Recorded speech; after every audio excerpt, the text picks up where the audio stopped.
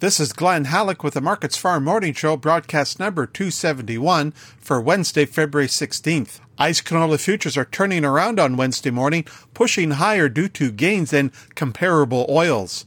The March canola contract rises $5 at $1,760 per ton. The May contract is up $6.20 at $996.80 per ton.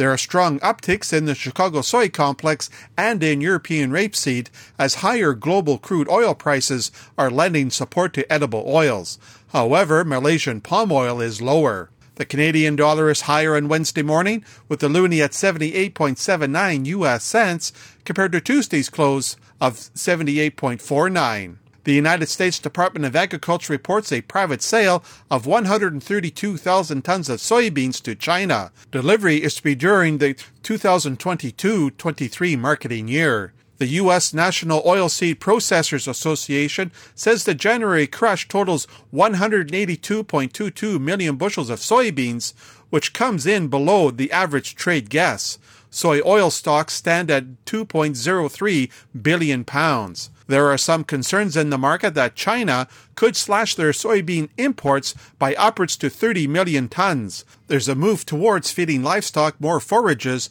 and relying less on soy meal. Also, there's a push towards planting more soybeans in place of corn. Ag Rural estimates the Brazil soybean harvest to be 24% finished. Meanwhile, AgroConsult hacks 8.4 million tons off of its call on Brazil soybean production, which is now at 125.8 million tons. There's confusion surrounding the apparent pullback of Russian forces from the border with Ukraine. Both the U.S. and Ukraine voiced doubts about Russia's claims. The Biden administration now estimates total Russian troop deployment to be around 150,000. Rounding off prices at the Chicago Board of Trade, soybean futures are stronger on Wednesday morning. The March contract climbs 20 cents at $15.71 per bushel. March soy oil gains almost 0.8 cents at 66.41 U.S. cents per pound. March soy meal advances $6.50 at $445.30 per short ton. Corn futures are higher this morning. The March contract is up 2 cents at $6.40 per bushel.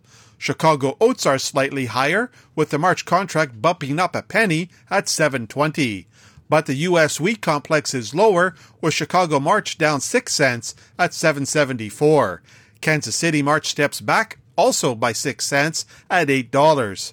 And Minneapolis March loses 3.5 cents at $9.49.5. That's a look at the ICE futures and the Chicago markets for Wednesday morning, February 16th. For Markets Farm in Winnipeg, I'm Glenn Halleck.